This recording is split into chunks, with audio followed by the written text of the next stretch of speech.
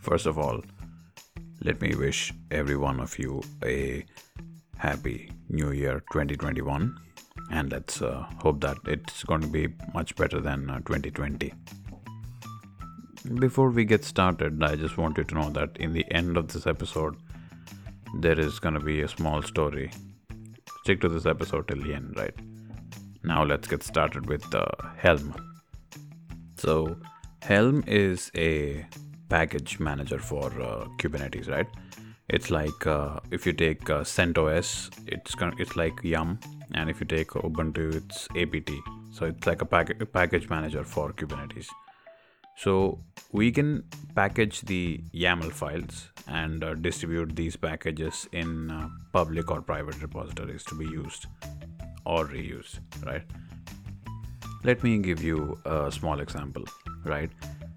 For example, you may have to use a database application and you may have to deploy it in your own Kubernetes cluster. So these database applications, like it could be MongoDB, it could be PostgreSQL, whatever it could be, these are very commonly used and these are very popular applications. So someone may have already written these YAML files for his own application, and he could have packaged these together and uploaded it in a Helm repository somewhere so that these packages and these YAML files within the packages can be reused by someone else, right? So these packages with the YAML files are called Helm charts. So you can always download these Helm charts and use them within your own Kubernetes cluster. So like I've said just now, so Helm charts is a bundle or a group of YAML files. You can create your own Helm charts with Helm and push them into a repository so that others can use it. You can also download Helm charts which have been uploaded by others and use them for your requirement.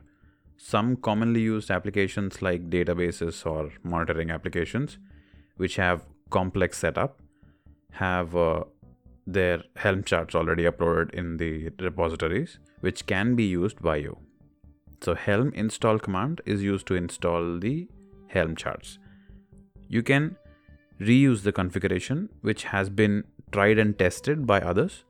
In some cases, the company which made the application will have its own official Helm chart uploaded in a Helm repository so that you can use the official Helm chart for your applications.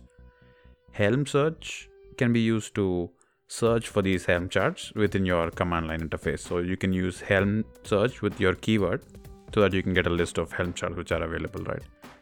You may also create private repositories which can be used to distribute these Helm charts within your organization. Another feature of Helm is that it could be used for templating. That is, it could be used as a templating engine. For example, you have an application with its own microservices where the deployment and configuration of these microservices is almost same. You may create individual YAML files for each of these microservices, but remember that all these YAML files are almost identical except for a couple of values. You can use Helm to create a template file which is like a blueprint for these microservices, and you can replace the dynamic values for each of these microservices within another YAML file which is named as values.yaml file, right? So now you can use the template file and deploy your microservices in different environments and specify the dynamic values for each of these environments and use these instead of writing individual YAML files for each of these environments, right? Yeah, so you can now use Helm as a templating engine. There is another feature called release management, which is only available for Helm version 2 and is not available in the version 3. This is because in version 2 there are two parts in the architecture: the Helm client, which is the command line interface, and the Helm server, which is called the tiller. So when you run a command, the server receives this command and executes this and sets up the deployment within your Kubernetes cluster. So when you create or change a configuration, the server will store a copy of each configuration for future references and creating a history of chat executions. When you run the Helm upgrade command, your change will be applied to the existing deployment instead of creating a new deployment by deleting the old deployment. When something in your new deployment goes wrong, we can always roll back to the previous version using the Helm rollback command. So this is the main reason why we need the history of chart executions, right? Helm Tiller is a very powerful component in the sense that it does everything like create, configure, delete the deployment, and because of this it's a big security risk because it does everything, and so people could be targeting this component. So in Helm version 3, Tiller is no more and it's replaced with Helm binary, which solves the security issue, but it also removes the release management feature, right? So this is about Helm. Story time now. About me is that I wear glasses, and if a small piece of dirt or some fingerprint is there on my glasses, it freaks me out. I can't really think about anything else apart from that stain on the glass.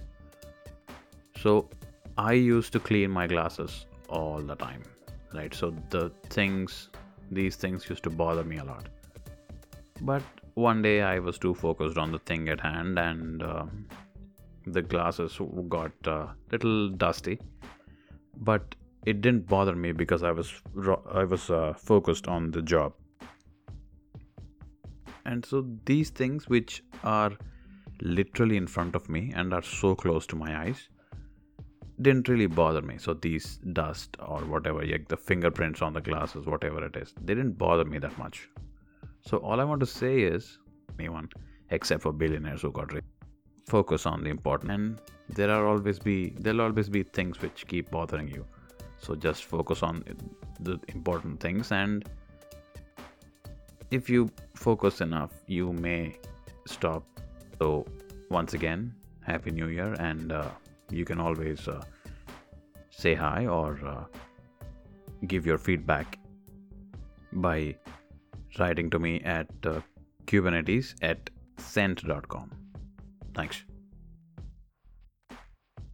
If you like this episode, please consider following us wherever you hear your podcasts.